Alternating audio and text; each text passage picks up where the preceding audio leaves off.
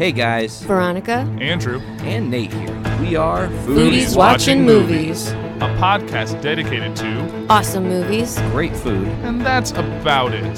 Check us out on the JIC network at www.journeyintocomics.com. Maybe throw some money over to our Patreon. So we can eat this week.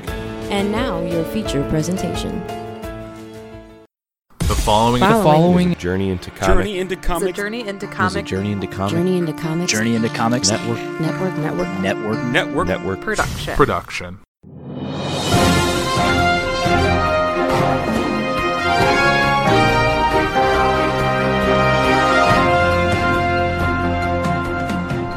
Ladies and gentlemen, welcome back. This is episode 10 of Poor 360. As always, I am your host, Andrew Poor. Thank you for joining me today. Now, if you listened to last week's episode, you know that the poll for last week, the winner was indictments versus presidential pardons. And I said that I was going to take a break because it was I just finished watching Captain Marvel, and I felt like talking about customer service in the technological age and what's going on with that. So I told you indictments would be this week's show, and it is. This episode is going to be on indictments. Now, none of us really have been, I hope none of my listeners have really been exposed to an indictment. But if you've been paying any attention to news lately, you know that there's been a lot of indictments in the news. So we'll talk about all of that. But before we kind of get into that, let's get into what an indictment is.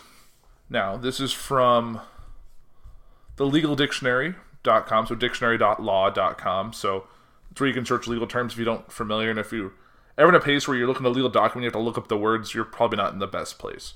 So, here it is. An indictment is a charge of a felony or a serious crime voted by a grand jury based upon a proposed charge, witness testimony, or other evidence presented by the public prosecutor or the district attorney. To bring an indictment, the grand jury will not find guilt, but only find the probability that the crime was committed, that the accused person did it, and that he/she should be tried. District attorneys often only introduce key facts sufficient to show the probability, both to save time and to avoid revealing all the evidence. The Fifth Amendment to the U.S. Constitution provides that no person shall be held to answer for a capital or otherwise infamous crime unless on presentment of a grand jury. However, while grand juries are common in charging federal crimes, many states use grand juries sparingly and use the criminal complaint followed by a preliminary hearing held by a lower court judge or other magistrate who will determine whether or not the prosecutor has presented sufficient evidence that the accused has committed a felony. If the judge believes there's enough evidence, he or she will order the case sent to the appropriate court for trial. So there you go. That's very rough. So let's see what Wikipedia has to say. So this is kind of a short one. So an indictment, this is from Wikipedia. An indictment is a criminal accusation that a person has committed a crime. In jurisdictions that use the concept of felonies, the most serious criminal offense is a felony. Jurisdictions that do not use felonies, this concept often use that of an indictable offense, an offense that requires an indictment. So, I really don't care how indictments work in other countries, because it's a little different. Probably England, like the United Kingdom, that area probably is the closest. But countries that do use indictments, according to Wikipedia, is India, the United Kingdom, consisting of England and Wales, Northern Ireland, Scotland, and the United States. Oh my gosh, sorry. I'm recording from the guest room, and Liz and my bird is out doing its thing, and the cat cannot handle that, so it's wanting to get in very badly. Wouldn't be a podcast on the Journey to Comics Network if there wasn't an animal somewhere around. So, now, so that's kind of what an indictment is. We know in the United States, the Fifth Amendment of the United States Constitution states that no person shall be held to answer for a capital or otherwise infamous crime, like I said before. The requirement of indictment has not been incorporated against the states, therefore, even though the federal judge uses grand juries indictments, not all U.S. states do.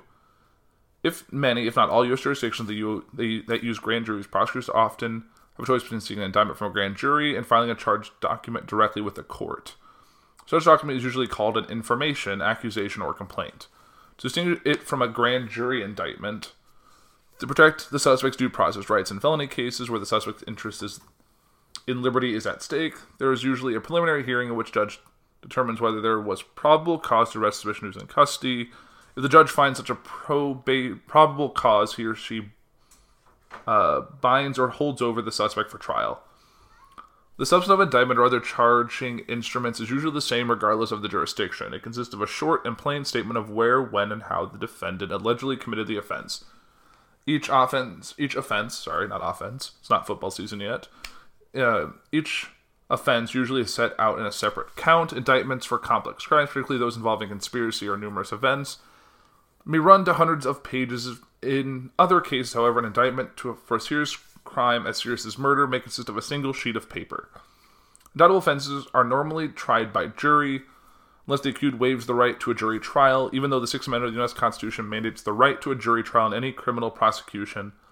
The vast majority of criminal cases in the U.S. are resolved by the plea bargaining process. And I guess there's other types of indictments, including a sealed indictment, which an indictment can be sealed so that it stays non-public until it is unsealed. This can be done for a number of reasons. It may be unsealed, for example, once the named person is arrested or has been notified by police.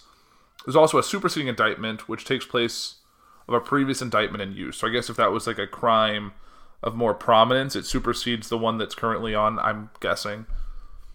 Now, in the news, there have been quite a number, and it's actually a lot of it's been in the entertainment industry. So for those of you who've taken into news, there's been 2 indictments coming out of Chicago. One coming out recently involving some some celebrities and some college admission stuff, as well as something more in the political sphere involving Netanyahu and Paul Manafort. So let's jump right in. Let's go to one that's probably the oldest one, and that involves Jussie Smollett. He's an actor on Empire. He made news a while back when he said he was jumped in Chicago by some major Trump supporters that supposedly it was very much a hate crime, the way he described it and the way it all happened. So he's been indicted now on 16 felony counts for allegedly making false reports. So Empire actor Jussie Smollett, who authorities say filed false reports of a crime, has been indicted on 16 felony counts by a Cook County grand jury. See, indictments need a grand jury. The indictment charges Smollett, 36, with 16 counts of disorderly conduct. Mark Geragos, one of Smollett's attorneys and a CNN legal analyst, said the actor maintains his innocence and calls the indictment prosecutorial overkill. This redundant and vindictive indictment is nothing more than a desperate attempt to make headlines, Geragos said. He remains out on bail pending arraignment Thursday. This coming Thursday, I believe. Actually, no, Friday, March 8th, last Thursday. So this is a little outdated. I have to kind of follow up and see what's more to this. Let's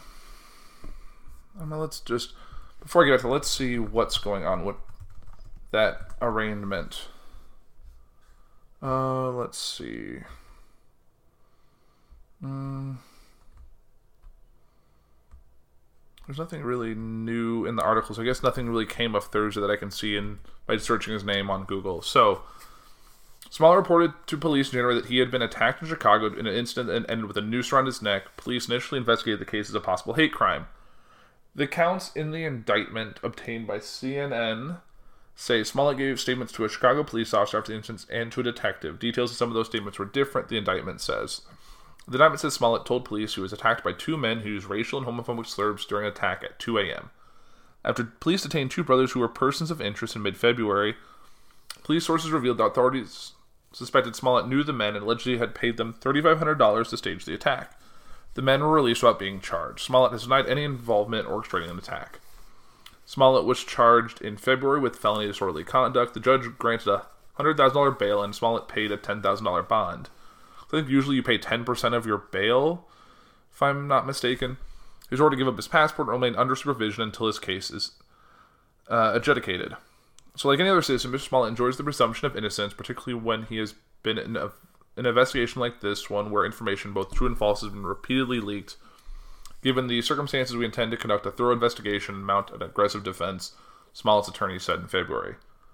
The subsection of the Illinois law states a person commits disorderly conduct when he or she knowingly transmits or causes to be transmitted any manner of any peace officer, public officer, or public employee report to the effect that an offense will be committed, is being committed, or has been committed, knowing at the time of the transmission that there is no reasonable ground for believing that the offense will be committed, is being committed, or has been committed.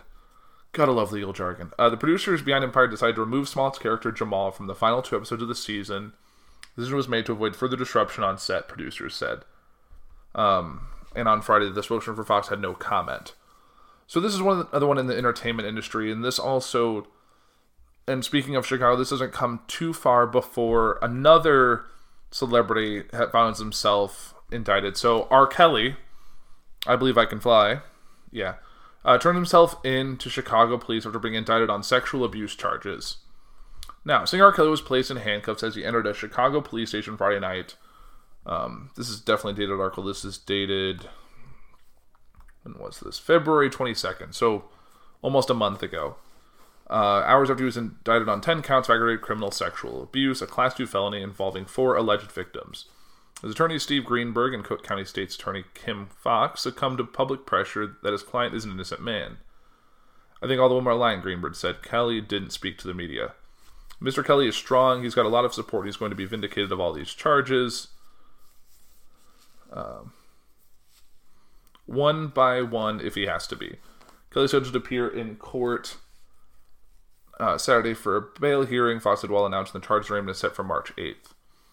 So, I wonder if actually he's been arraigned yet. Let's go back to the Google machine and see what is going on with R. Kelly now. So there's any updates about... let's see. So this is from The Source. Because I know like after everything went out about his indictment, to kind of get to. So let me finish this article and I'll keep going. So the charges handed up an indictment from a grand jury spanned from 1998 to 2010. Fox said it convicted Kelly faces 3 to 7 years in prison for each count. Kelly's been associated with accusations of abuse, manipulation, and inappropriate encounters with girls and young women for more than 2 decades. He strongly denied these accusations. The indictments accuse Kelly of sexual acts with 3 children older than 13 but younger than 17. There's no age range listed for one of the alleged victims. The charges say Kelly used force or the threat of force. Homeland Security investigation is involved in the investigation of Kelly, and U.S. Immigration and Customs Enforcement said the official did not provide any detail. The news was first reported by The New Yorker. So, there was also a newly discovered video. A grand jury was convened in Cook County, Illinois earlier this month in connection with a new allegation against Kelly, 2 sources close to the case told CNN. They came on the heels of attorney Michael Avenatti announcing he had handed over the state's attorney's office videotape that he said no one showed Kelly having sex with an underage girl. The tape leaves no question as to whether R. Kelly is guilty of multiple sexual illegal acts against a 14-year-old girl, he told reporters Friday. Said Fox's investigation was very thorough, dedicated, and methodical. Greenberg told CNN earlier this month he had not been notified of a grand jury. After being asked about the new tape, he and his colleagues were unaware of the new information involving Kelly. CNN has seen the VHS tape that appears to show Kelly having sex with a girl who refers to her body parts as 14 years old. Kelly's attorney has said he has not seen the video. We deal with it in court, Greenberg said. The newly unearthed footage, which lasts 42 minutes and 45 seconds, is clear and explicit. What is on the video mirrors some of the alleged acts for which Kelly was arrested in a child pornography case in 2002, when he was 35 and then acquitted 6 years later. He's been sued by multiple women accusing him of having sex with them when they were underage. Most cases, with the exception of the trial where he was acquitted, had been settled out of court. And while it was one of the most sexual R&B acts in history, there have been a growing movement against him, including the Mute R. Kelly campaign to stop his music being played. In July 2017, BuzzFeed published an explosive article outlining allegations that Kelly was holding a group of adult women against their will as a part of what some other parents said was a cult. Jocelyn Savage, one of the young women, denied those claims and asked her parents via a video shared to TMZ to stop speaking out about her relationship with Kelly. In January, the release of a docuseries called Surviving R. Kelly on Lifetime television helped boost the public campaign against him. In that series, women that said they were kept in abusive sexual relationships. Greenberg said the women accused the singer have financial motivations.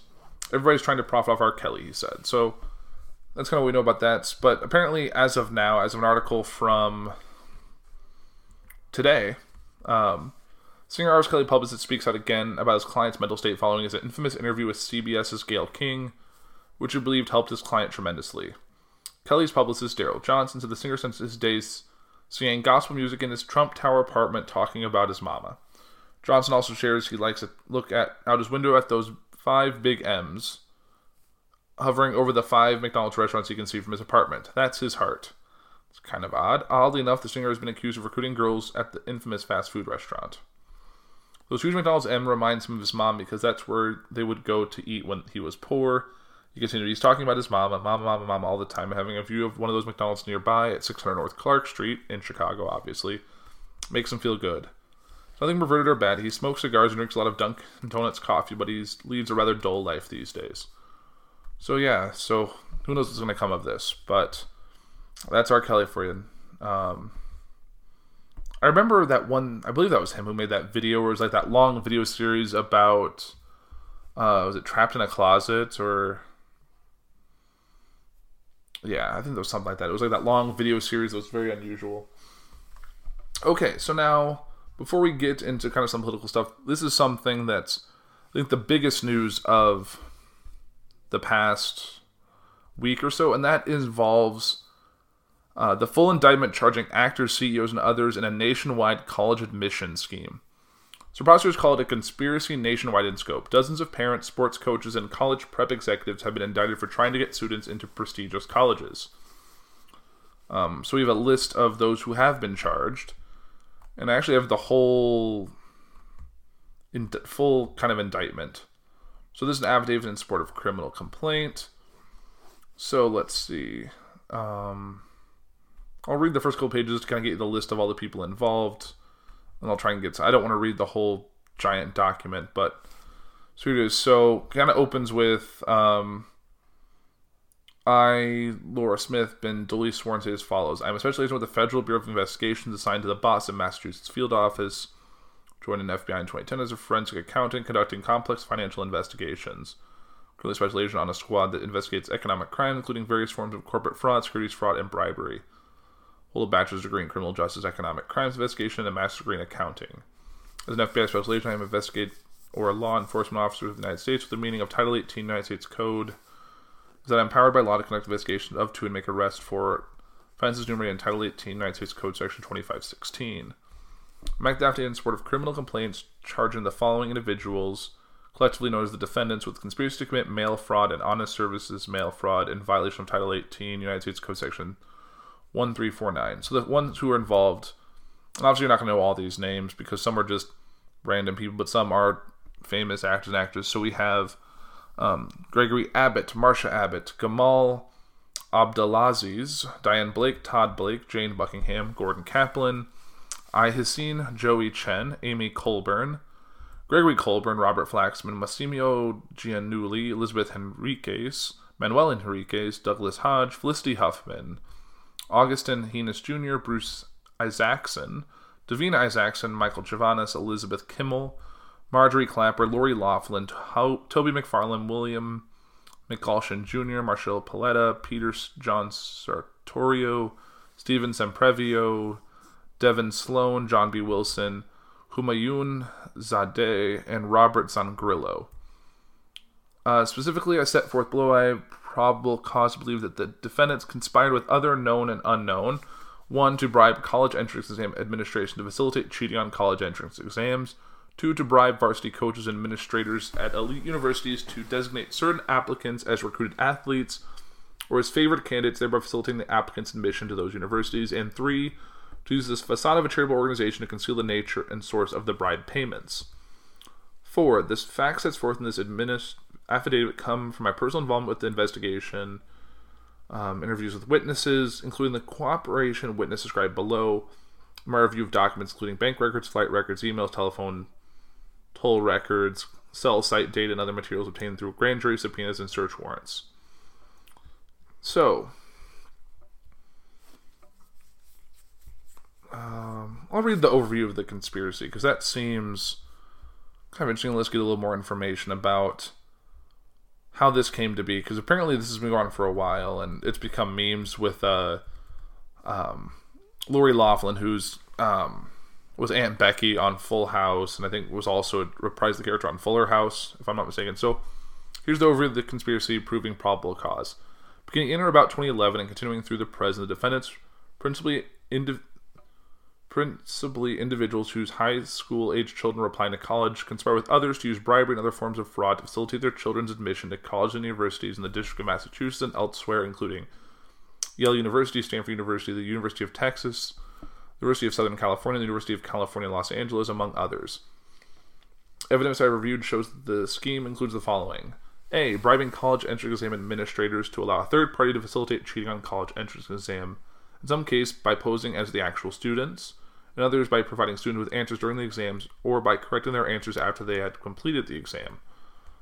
Wow.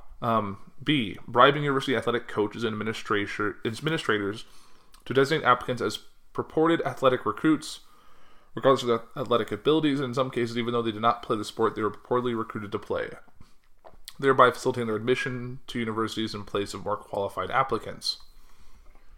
Having a third party take classes in place of the actual students with the understanding that the grades earned in those classes would be submitted as part of the students' college applications. Wow, another one. Submitting falsified applications for admission to universities in the District of Massachusetts and elsewhere that, among other things, include the fraudulently obtained exam scores and class grades, not to listen fake awards and athletic activities, and E. Disguising the nature of source of those bribe payments by funneling the money through the accounts of a purported charity from which many of the bribes were then paid. Let's see. The certain relevant persons and entities. We have the Edge College and Career Network, LLC, also known as The Key, is a for-profit college counseling and preparation business based in Newport Beach, California, that was established in around 2007 and registered in California about 2012. The Key Worldwide Foundation is a nonprofit corporation founded also around 2012 in Newport Beach, California. In about 2013, the IRS approved KDIV as an exempt organization under Section 501c3 of the Internal Revenue Code, meaning that KDIV is exempt from paying federal income tax and that individuals who contribute to KDIV may deduct those contributions from their taxable income subject to certain limitations. We have ACT Inc., which is a nonprofit organization headquartered in Iowa City, Iowa, that administers the ACT exam, a standardized test that is widely used as part of the college admission process in the United States. The ACT includes English sections on English, mathematics, reading, and science, and is rated on a scale of 1 to 36. The College Board is a non-profit organization headquartered in New York, together with the Educational Testing Service, a non-profit organization headquartered in Lawrence Township, New Jersey. The College Board develops and administers the SAT, a standardized test that, like the ACT exam, is widely used as part of the college admission process in the United States.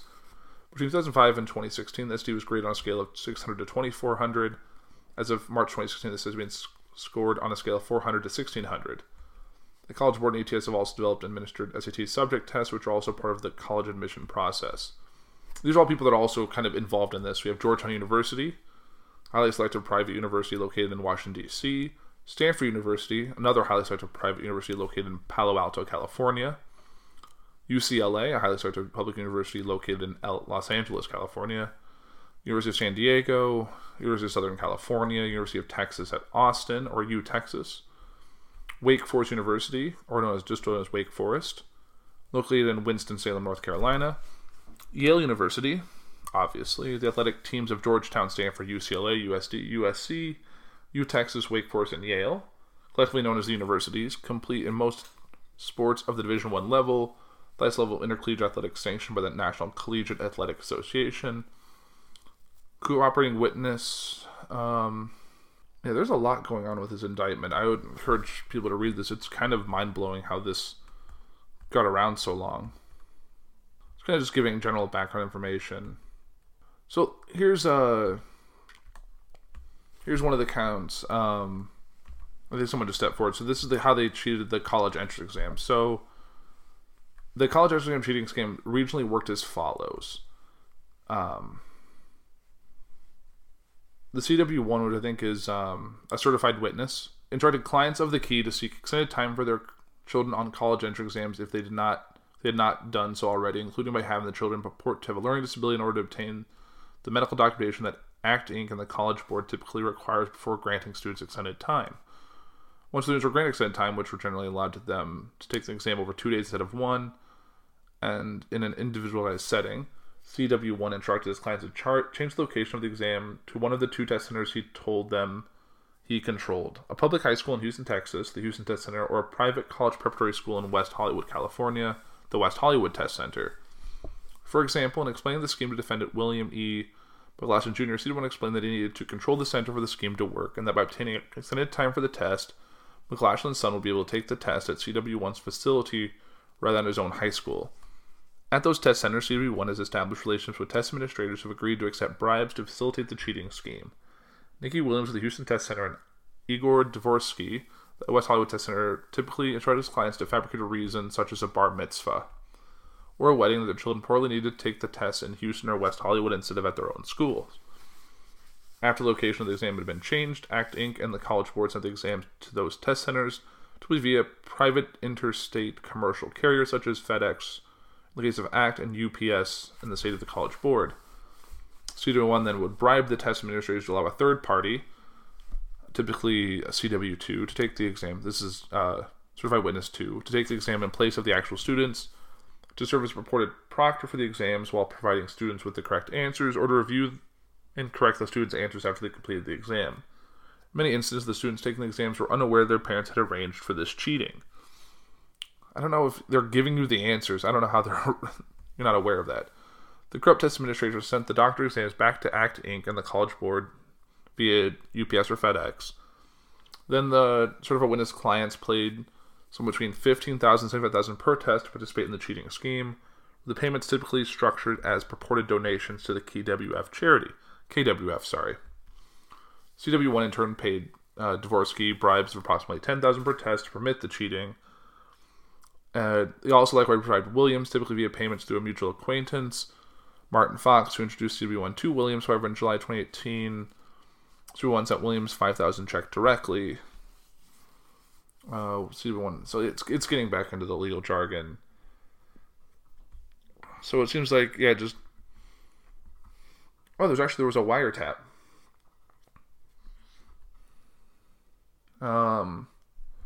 So one of the defendants, Gordon Kaplan, made a call June of last year that was done through the website. Said Kaplan said, and it works. CW1 said, every time laughing. Kaplan laughing. CW1 says, I'm sure I did it 30 of them at different, dates because there's different dates and they're families like yours and they're all kids that wouldn't have performed as well.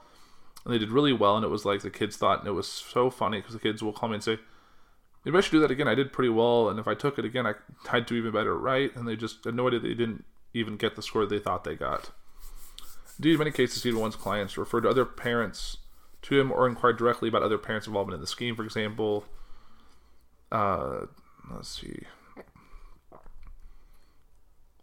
Definitely pretty interesting. So we have the test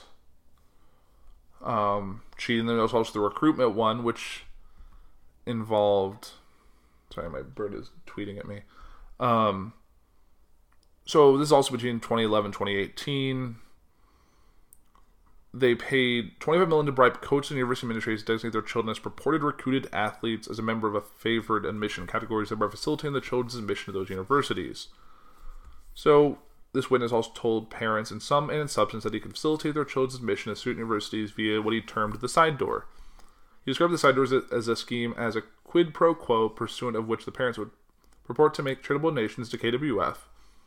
The witness would in turn funnel those payments to a particular athletic coach or to a university program designed by those coaches, using KWF to disguise the nature and source of the payment. CW1 typically explained to parents that in exchange for the payments, the coach would designate their child as recruited athletes, regardless of their athletic abilities, thereby facilitating their administration to the university. So it's not the university were not in the know either. He also explained to his clients and subjects that the scheme was a tried and true method of gaining admissions to colleges, and that many other families were participating or have already participated in it, leveraging connections had developed at multiple universities over the years with prior clients. So it looks like here's another kind of quote. So this is from Kaplan again, one of the defendants. So who we are, what we do, we help with the wealthiest family in the U.S. get their kids into school. Every year there is a group of families, especially where I am right now in the Bay Area, Palo Alto. I just flew in that they went guaranteeing that they want this thing done. They don't want to be messing around with this thing, and so they went into a certain school. So I did 7-6. So and what I would.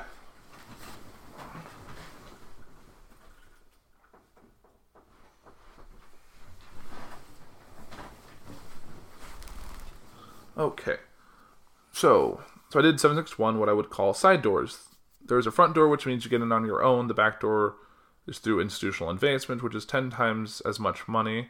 I carried the side door in because the back door, when you go through institutional advancement, as you know, everybody got a friend of a friend who knows somebody, but there's no guarantee they're just going to give you a second look. My families want a guarantee, so if you said to me, here's our grades, here's our scores, here's our ability, and we want to go to X school, then give me 1 or 2 schools, and then I'll go after those schools and try to get a guarantee done.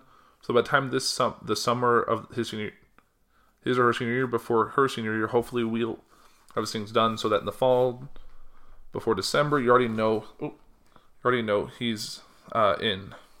You make a financial commitment. It depends on what school you want. It may determine how much that actually is, but that's kind of how the side and back doors work.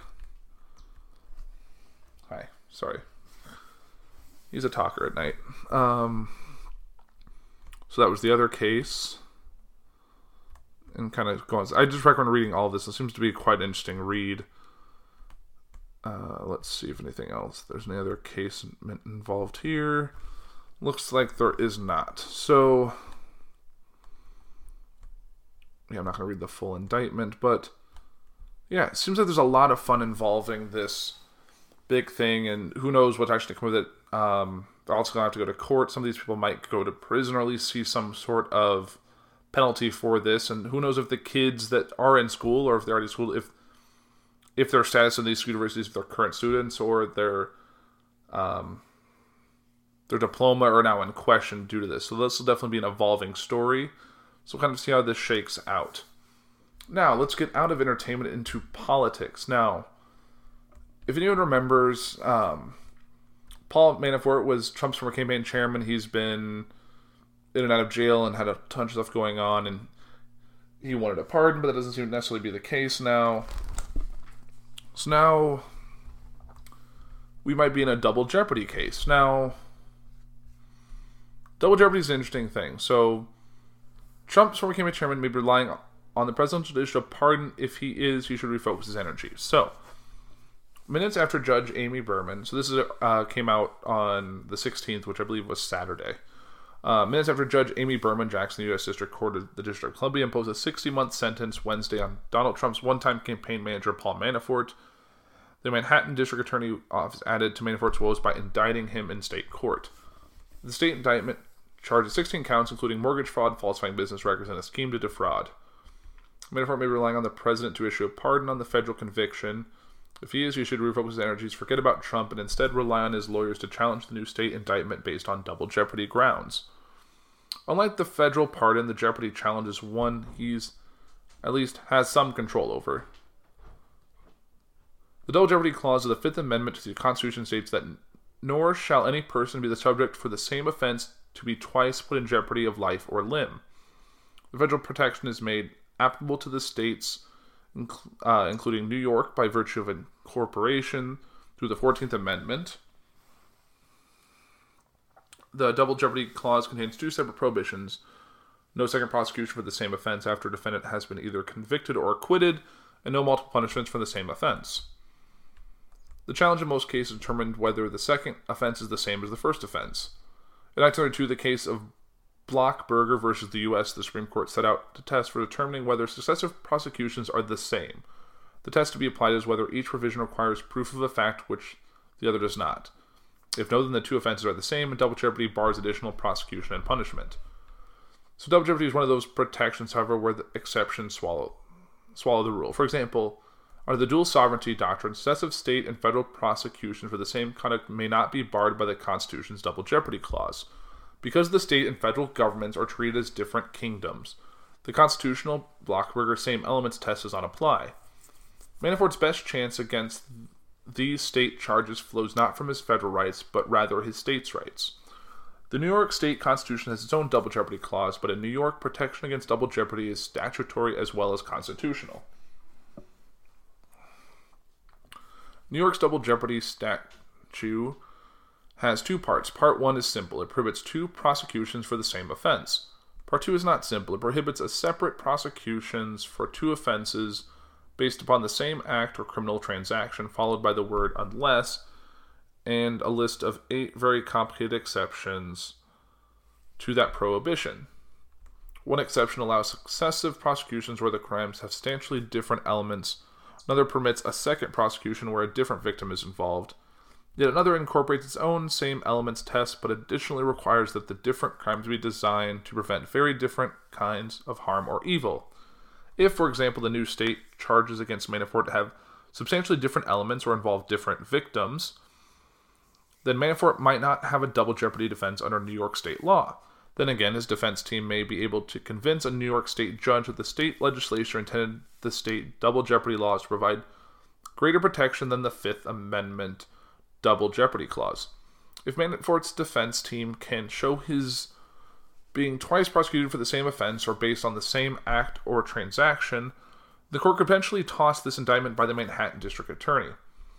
Based on the relatively lenient sentences achieved by his defense lawyers in federal court, they're arguably on a hot streak. So we'll kind of just see where this goes, if this really is a double jeopardy case or if we can really kind of move on from there. So that's kind of a developing story as well. Now, and I know a lot of you are asking kind of when this topic came up, is the big question is, can you indict a sitting president? And it's a big kind of a fill-in-the-blank kind of thing. If you kind of search Google, it's, can you indict a sitting president? It comes up a lot. I think a lot of people are actually looking about that. So let's see. Here's a Lawfare blog, which might actually let me in. It's kind of weird. I don't like that. Oh, here we go. So, apparently this is Lawfare. It looks like it's a hard national security. I'm not quite sure what this is. It sounds like it's kind of a legal source, maybe. Okay, so there are incidental powers belonging to the executive department, which are necessarily implied from the nature of the functions which are confident to it. Among these must necessarily be included the power to perform them without any obstruction or impediment whatsoever. The president cannot therefore be liable to arrest, imprisonment, or detention while he is in the discharge of the duties of his office. Joseph Story, Commentaries on the Constitution of the United States in 1833. The late Charles Black and I agreed that the sitting president may not be indicted. See page 11, 112, 136, and Black and Bobbitt Impeachment and Handbook.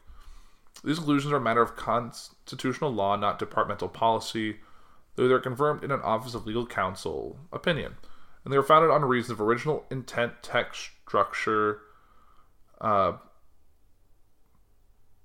prudence, and precedent. I'm very grateful to Lawfare and to Professor Lawrence Triumph for an exchange of views that has permitted me to consider not only his objections to my conclusion, but also how they might be reconciled with his. This exchange has sharpened some points, degrees, but it all highlights points of overlap, and even suggests a new proposal in which we may both agree that is just the way it should be. I'm not persuaded that it would be wise to modify the rule that sitting presidents cannot be prosecuted, nor am I persuaded that even in the peculiar circumstances in which the country may find itself, should Special Counsel Robert Mueller disclose evidence of widespread criminality on the part of the president, an exception should be made. Hard cases made bad law, and Americans should be very wary of contorting constitutional rules to ensnare a uniquely corrupt official. Some commentators have concluded that any constitutional rule that would prevent the indictment of a sitting president would have to permit exceptions, citing the hypothetical of the president who shoots and kills someone in plain view. In the reply, Professor Tribe even asserts that nobody seriously advocates applying the OLC mantra of no indictment of a sitting president to that kind of case. But I do. So if a president shot and killed someone on Fifth Avenue, I have little doubt he would be swiftly impeached by the House of Representatives and convicted by the Senate forthwith, after which he would be tried for murder. The entire impeachment trial of Bill Clinton merely lasted from December 1998 to February of 1999. It is scarcely uncommon for such a delay to occur between a crime and its prosecution. If Congress becomes so degraded that much of an impeachment conviction did not occur, the country would face more profound problems than that of postponing the indictment of the president. Moreover, even were I to concede that there might be some extreme case, be it convincing cause for creating an exception to the general rule, it is not altogether clear just how such a prosecution would come about. I doubt that any person who have reflect on the matter would choose to make a U.S. sitting president subject to indictment by state officials. It casts no slur of the state criminal justice system to conclude that there are simply too many states' attorneys, a great many of whom are elected to avoid the inevitable spectacle of dozens of politically motivated charges brought against the incumbent in the White House. In such a situation, it's highly impractical to grant every local district and county attorney the power to indict a president who is serving his term of office and thus to plunge the White House into chaos. But if a sitting president may not be indicted and prosecuted by state officials, who is supposed to prosecute him for crimes while he remains the head of the executive branch, the official to whom all federal prosecutors without exception are responsible? Or must there be an exception to that rule too, making the Department of Justice into an independent agency freed from a decisive guidance by the head of the branch of government in which it is part? It is sometimes nonchalantly said that someone other than the president, usually the Attorney General, is the chief law enforcement officer of the United States. It is a position that is hard to maintain in light of the Constitutional Commandment, Article 2, Section 3, that the president shall take care that the laws be faithfully executed. The Department of Justice and the Attorney General are not established by the Constitution. They're created by statute, and Congress should abolish them tomorrow. Who would be the chief law enforcement officer then? Now consider, however, this very unusual hypothetical. Suppose a candidate and his associate sought to secure his election to the presidency by conspiring with hostile foreign adversaries and domestic accomplices to pervert the course of the election. Assume further, which I in fact think would be an erroneous assumption, that these crimes are not impeachable offenses themselves. Is there then a constitutional compulsion to wait for 4 or 8 years during which the president is shielded from being held accountable precisely because those crimes enable him to win the office of the presidency? Even if I am correct in asserting that such a crime would serve as the basis of an impeachment, suppose that this president thwarted the exposure of his crimes throughout the control of the organs of the federal government, obstructing investigations and corrupting potential witnesses. This is a form of argument called ethical argument that denotes an appeal to character of American government as reflected in statutes, canonically statements by U.S. leaders, and norms sanctified by centuries of confirmation and practice. One such argument arises from the oft-stated principle that no man is above the law, a principle enshrined in the Declaration of Independence and elsewhere. As a veteran of the Lewinsky-inspired impeachment proceeding against President Clinton, I was working at the National Security Council the entire time. I confess I'm a bit jaded when I hear cries of no man is above the law. While this states an important precept, it invites rather than decides a further question. What exactly is the law with respect to the president whose constitutional role is unique? For example, I do not hold that every government official subject to impeachment must first be convicted in an impeachment trial before he or she can be indicted. I take that view only with respect to the president, and I believe the precedents bear me out despite the fact that the language of Article 1 makes no distinction. To be fair, however, in the unprecedented circumstances of this unusual hypothetical, Professor Tribe's argument doesn't ignore the unique role of the president. It emphasizes it. Moreover, to the ethical principle that no man is above the law may be added the important principle enshrined also in the American constitutional ethos that no man should profit from his wrongdoing. Suppose, for example, that the constitutional rule that a sitting president cannot be indicted resulted in the estopped of any criminal prosecutions of the president once he left office become the applicable statutes of limitations barred such prosecutions. Here, the unique status of the president that he cannot be indicted prior to impeachment might serve to protect him precisely because his crimes have made him president in the first place. These observations suggest to me some common ground that perhaps Professor Tribe and other critics and I share. As they assert, my argument does not require the conclusion that the otherwise amply merited criminal indictment should be scrapped or suspended altogether while the president serves out his term. Indeed, the fact that a sitting president would otherwise be criminally indictable, or the identification of a president as an unindicted co-conspirator is highly relevant as to whether he should be impeached, and even if not, as whether he should be reelected. Both Professors Akhil Amar and Walter Dellinger and Professor Tribe himself have suggested that a sitting president might be indicted but not prosecuted. This seems to go a long way to meet my prudential concerns while responding to the ethical points made by critics of my views. It also suggests that some steps must be taken to toll the statutes of limitations that might otherwise preclude a prosecution after the president leaves office. Certainly ought to agree that where a presidential candidate has won office through a campaign that committed crimes in order to bring about his election, he should not be permitted to avoid exposure in the present and ultimately avoid prosecution in the future when he leaves office by taking advantage of the fact that his crimes paid off and he currently enjoys the unique prerogatives of the presidency. I believe that the Congress is just sworn in. I believe that the Congress just sworn in should not begin its labors by focusing on impeachment proceedings, and that commencing such an all-consuming preoccupation should await any report produced by the special counsel. Yet it may nevertheless serve our constitutional system well to have Congress close this loophole. The respected columnist Elizabeth Drew has recently written that an impeachment process against President Trump now seems inescapable. Unless the president resigns, the pressure by the public on the Democratic leaders to begin an impeachment process next year will only increase. Perhaps action on the statute of limitations loophole might serve to abate some of the pressure Drew identifies until the public knows more definitely if the president was in fact part of a conspiracy to pervert the course of presidential election by acting in league with a hostile foreign power, or if he is guilty of making false statements to impede an investigation into this kind of conspiracy, including false statements to the public. This might give Congress some breathing room to follow the wise counsel of the new Speaker of the House. It's about the facts and the law and where that takes you. That's what Nancy Pelosi said on January 3rd. We have to see what happens with the Mueller report. We shouldn't be impeaching for political reasons. We shouldn't avoid impeachment for a political reason. So, and this is from Philip Bobbitt. He's the Herbert Welsh Professor of Federal Jurisprudence at Columbia Law School, and with Charles L. Black Jr., the author of Impeachment, a Handbook. So, it's not saying... It's just posing the question, not just saying it needs to be done. And I think it's actually an interesting point to read. I'm glad I kind of found this thing to share, because it does offer the fact that there's a gray area when it comes to indicting a sitting president, and certain loopholes have to be closed to make something like that even possible. And even if you can, and if you have to put it off, and there's definitely a lot of information there to unpack, and it's definitely not one of my strongest to talk about legal nature, but that is the nature when it comes to Poor 360 about what I choose to talk about when I post a poll to get the feedback. So I think that'll wrap it up for Poor 360 for this week. Definitely tune in next week. I think I'm going to be doing a series. I think I talked about that last week. But we'll have to kind of see how that shakes out.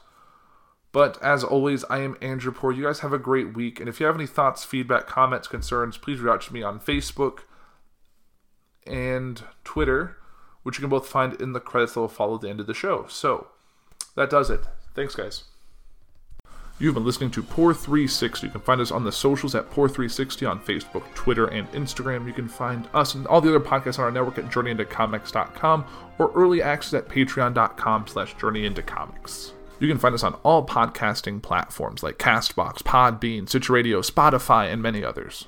Hey, this is Nathan Explosion from Death Clock, and I just wanted to tell you guys about an event coming up in here pretty soon, March 23rd. Fun for Funds. It's a Journey into Comics network event. Oh yeah, and it's featuring live podcasts from Brews with Dudes, and Podcastrophe, and Dungeons with Dudes, and Journey into Comics. With performances by those jackasses in band number 1, also Boner Shelby, Walk Among Us, and Yesterday's Chips. I do not want to say the things about the comedians, the big Santa Claus's comedians, names Patrick's Mercies. It's the live stand-ups guys that will be there at the North End pubs on March 23rd. Dr. Roxo, the Rock and Roll Clown, baby. Here to tell you one last thing, man. You might have forgot about it, but doors are opening at 3. We're gonna have podcasts at 4. You're gonna pay $10, baby, and it's 21 and up. That's a fact, Jack. Check it out.